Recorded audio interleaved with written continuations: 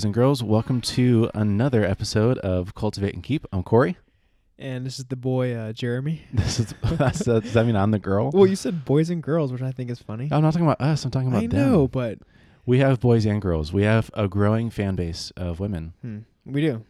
Yeah. Interesting. Well, anyways, welcome. Thanks for listening. Just a quick reminder that we are in the midst. Actually, we're coming to an end of the 2-week challenge. So this thing's about to wrap up. Make sure to get your shares in. Just to reiterate one more time, you can go to cultivateandkeep.com/challenge. You can enter it with your first name and your email, and then it's going to take you to a screen which is going to prompt you to share. So you can share on Facebook, on Twitter, on email. You can grab the link and text it to your friends. And then the more you share, the higher you climb the leaderboard. And then first, second, and third place gets a prize. Okay, so it's a little challenge for us to put out a lot of content. It's a challenge for you to help us get the word out about Cultivate and Keep. It's much appreciated, and we will reward you with lots of goodies like an all-new Kindle Paperwhite. I always want to say white paper, but it's Paperwhite. Okay, great. So if you have any questions about that, feel free to email us, talk to us, text us if you have our numbers. You can reach out on social media, but go to cultivateandkeep.com/challenge because that's wrapping up this Friday. All right, so what are we talking about today? We are talking about Matthew 7:1. Well, Matthew 7:1. Mateo 7. Okay, maybe let's keep It's been a while, my friend. It's been a while. This is a good one. So we're kind of continuing just on our little trend. I think this is the last one that we're doing on this little theme of misinterpreted verses. And I think maybe what's most kind of helpful about going through these kind of verses and explaining them and talking about them is because they're so often used that it's a really great kind of conversation starter. When someone says it, or when someone says, for example, today, only God can judge me or don't judge me, which is a big thing, I think, especially today with everything that's going on with the culture and society and laws and whatnot, that you have a really good, thoughtful, and godly answer for them. So we're going to be talking about Matthew 7:1, which says, "Do not judge, or you too will be judged." That's a good one. Don't judge me, Corey. Don't judge me, bro. One thing I was thinking about before we jump into this, with these verses we've gone through, as I've been studying about them and researching beforehand, when I've seen kind of like the misinterpretations, been kind of funny because I think a lot of those I've actually had the same thinking, but I wasn't aware of it, Yeah. And it's easy. it was kind of like an underlying just kind of process in my mind, how I understood it. And as I was kind of reading into these verses, it kind of uncovered that. And I want to say that because I think, like we talked about earlier, some of these verses are easy to just kind of breeze over, like I know that one. But as we dive into them, I think you can find how that applies to you and maybe a way you've misunderstood it. Yeah, totally. Or misapplied it, I should say. Yeah. And the big thing too is like, oh, I know what that means. Or like, I know the true meaning. But it's like, do you? Or do you know what it really? do you really? Or do you know what it doesn't mean? You know what I mean? Yeah. Like, I feel like okay, maybe this verse doesn't actually mean, don't judge or only God can judge me. But do you really know the true meaning behind it when the author wrote it? Yeah. Because that's just as important as knowing what it doesn't mean as well. Mm-hmm. So this is an interesting one because we're living in a day that values tolerance all over the place. Tolerance in the workplace, tolerance in society, tolerance in cities, tolerance of your gender and sexual preferences, like literally tolerance of everything. Well, more than so yes, tolerance, but also like sensitivity to like objection. So if you go against those things, that's really, it's like that's wrong now if you object to certain things like that. Yeah. How dare you think differently than someone else?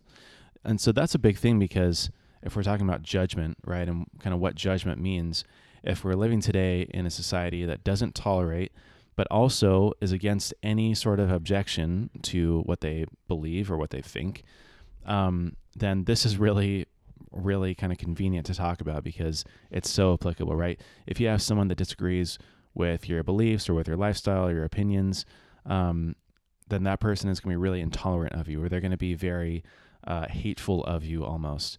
They're going to be very judgmental of you, quote unquote. But at the same time, like there's some value in that. And so I think even like using the word judgment is like a trigger word for people. It's like, how dare you even use, I mean, as soon as, it doesn't matter what you're saying or what context you're in, if you say the word judge or judgment, then it's automatically wrong. People are going to throw it out as hate speech. Yeah. So I think this is one of those ones that, I would say the most common misuse of this scripture is like, well, bro, who are you to judge me? That's kind of like the most common, like for me, the way I would hear it. And so, triggering someone's response to get defensive when you object to something or want to point something out. So there's that side. And then another side is also kind of the side of like basically like the Bible says about, don't judge your neighbor, for the log is in your own eye while the speck is in their eye. Yeah. So there's that side of judging when what this verse we'll dive into talks about first judging yourself before judging others.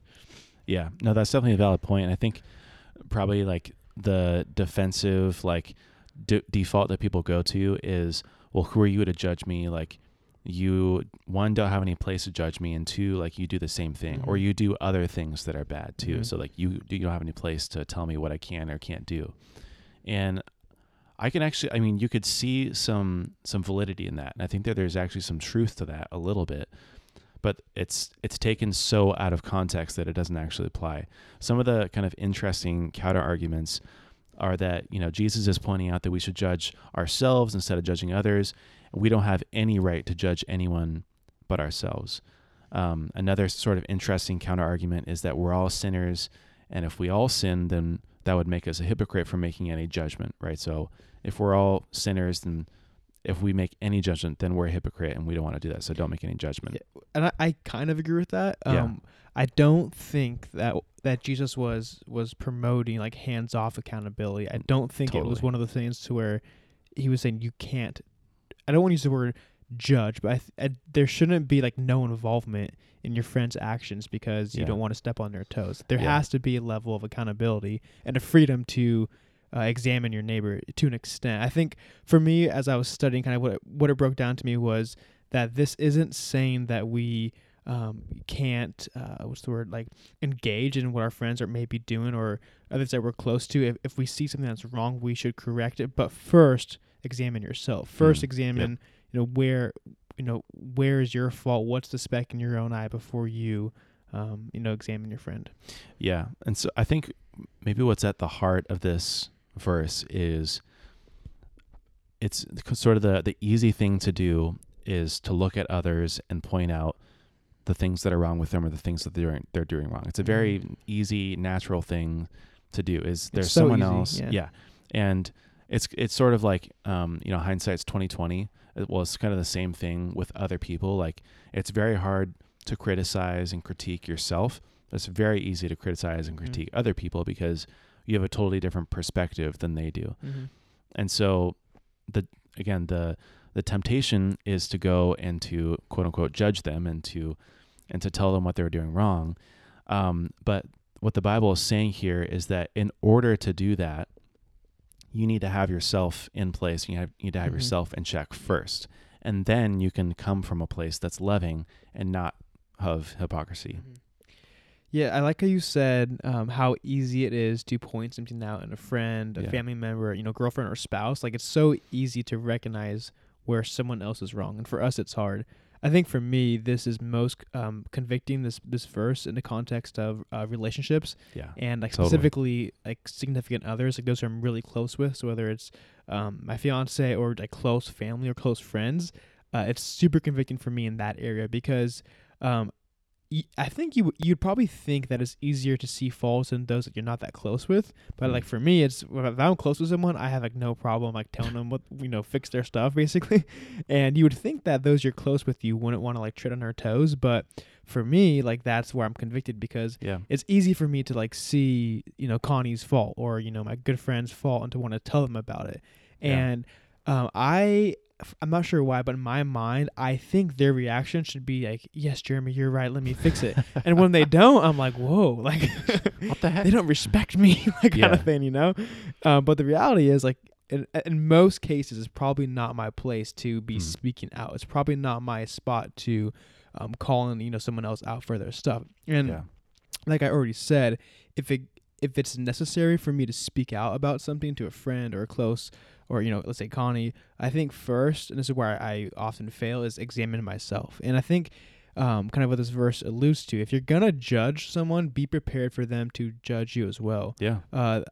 So verse 2 says, "For in the way that you judge, you will be judged, and for your standard of measure, it will be measured to you as well." So the way you're going to measure someone's performance or attitude or shortcomings, like that gets dealt back to you. And I think, I don't think I know that for me, that's definitely where I mess up right there. I think it's okay for me to kind of, measure someone else, but then Just when it go comes all back the at way. me, I'm like, whoa, whoa, whoa, whoa. Yeah. And so, in a nutshell, what I'm trying to say is that, there is a time and a place to examine your brother, your neighbor, your friend, and there's a time where you need to speak into their life and confront. But before you do that, first confront yourself, and then if you're gonna confront, be ready for it to be measured back to you as well. Yeah. Another thing that I think is interesting is the whole idea with judgment. And I think, like you said, well, it's interesting, the whole idea of like a measurement of judgment. Mm-hmm. And most people just jump all the way to the most extreme judgment that they can make. It's if I don't agree with a homosexual relationship, for example, then I'm a hateful homophobe. You know what I mean? Like it goes all the way to extreme. Or if it's, I don't know, if there's so many different examples, but like if I am against abortion, then I'm a woman hater, or I'm a sexist, or I'm a bigot, or I'm ignorant. And it just goes all the way to the extreme. One of the problems with judgment is that it sort of tries to place like a final pronouncement on someone. It tries to label them in some way. And when in reality, there's no kind of final thing. Only Jesus can make the final judgment on someone. And so we all fall back into temptation sometimes. We're all guilty of things. And that's sort of the thing that Jesus is trying to point out here is it's almost like a warning sign or like a caution sign of like, hey, be careful about what you're about to say or what you're about to point out in someone, because one, they're going to be really defensive, but two, you're going to be looked at with the same amount of scrutiny that you just did on them. And so I think a kind of a big lesson from this is to judge lightly.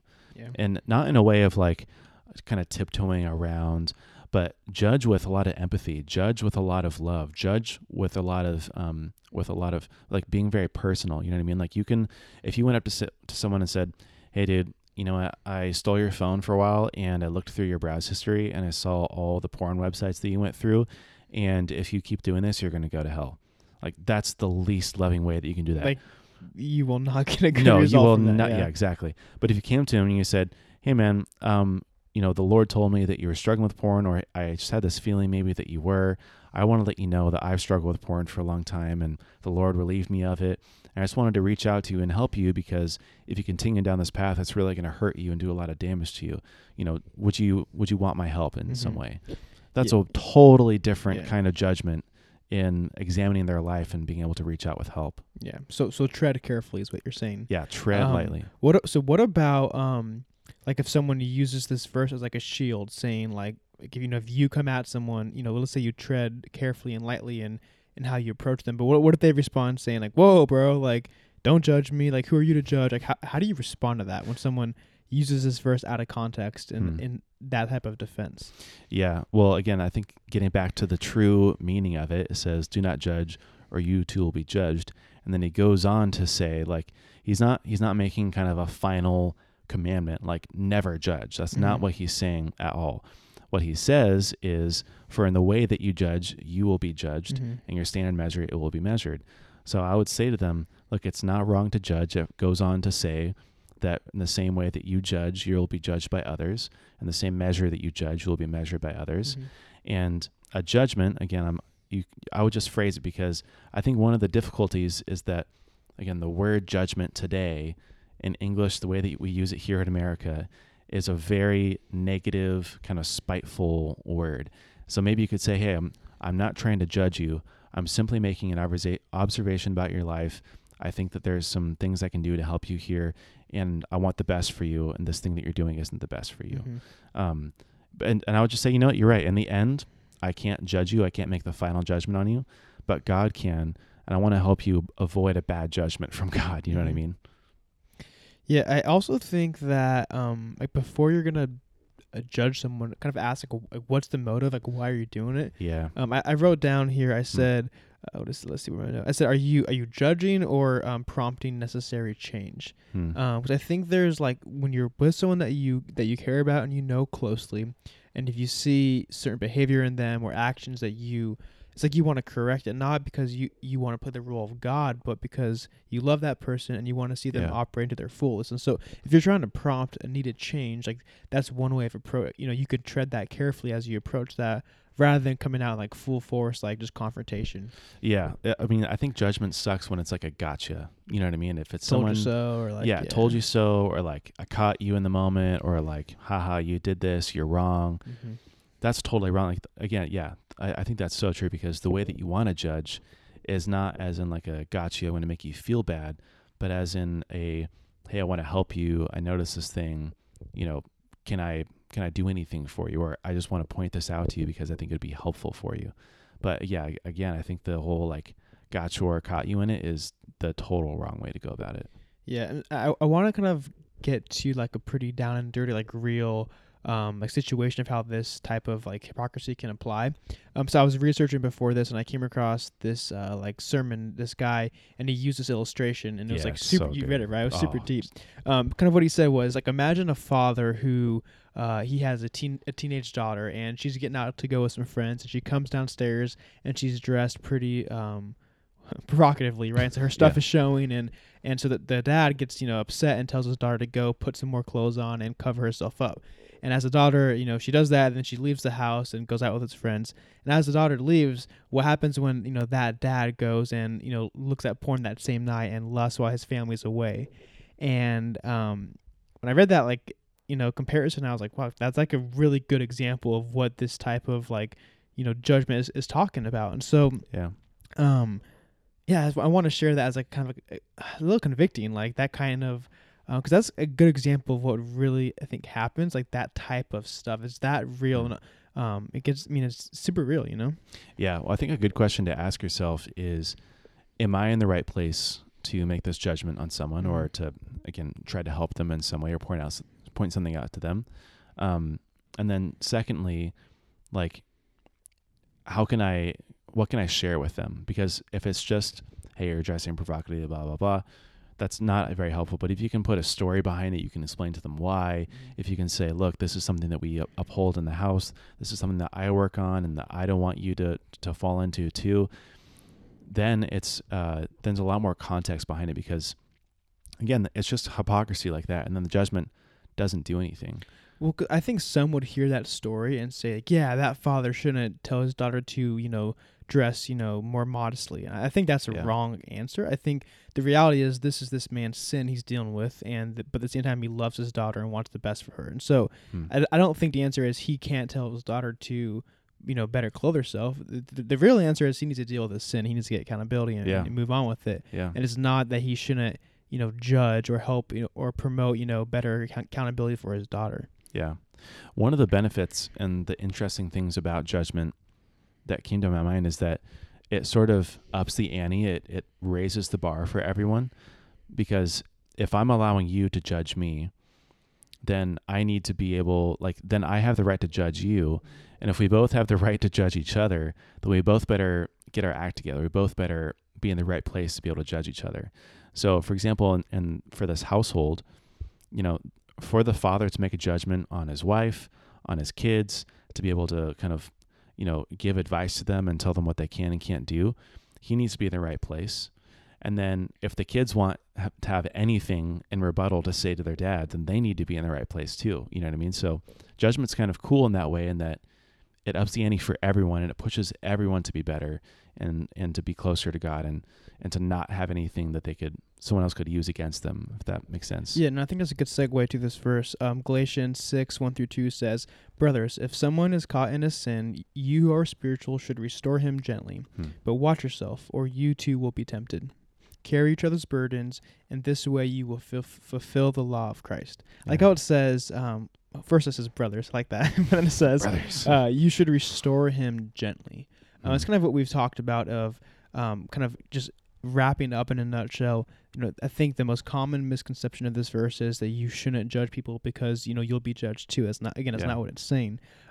Judge gently. Yeah, judge gently and tread lightly, and basically, consider how you're going to approach someone. I think is kind of in a nutshell what, at least for me in reviewing this, kind of what stuck out the most. Yeah, judge with love, even though that's hard. I think that's the truth of it. And someone says, "Bro, don't judge me," you should say, "I'm going to judge you with love." I'm going to tread lightly right now. I'm going to tread lightly. I judge you. Yeah. Just call out everything you're due. Well, that's super good. That was a lot of good stuff. I like that verse. So that's Matthew 7:1. Cool. All right, guys. Thank you for listening. Don't forget about the 2-week challenge. So you can go to cultivateandkeep.com/challenge. And I believe this will be the third to last episode. I think so. Third to last day before you can stop sharing. Other than that, please leave a review. 6 stars only. 6 stars. And put those stars in the comment or in the review. If you have any questions or wanted to have any other feedback or anything that we may have missed, you can email us at cultivateandkeep.com, or you can message us on Facebook or Instagram. Okay. See you in the next one. Bye.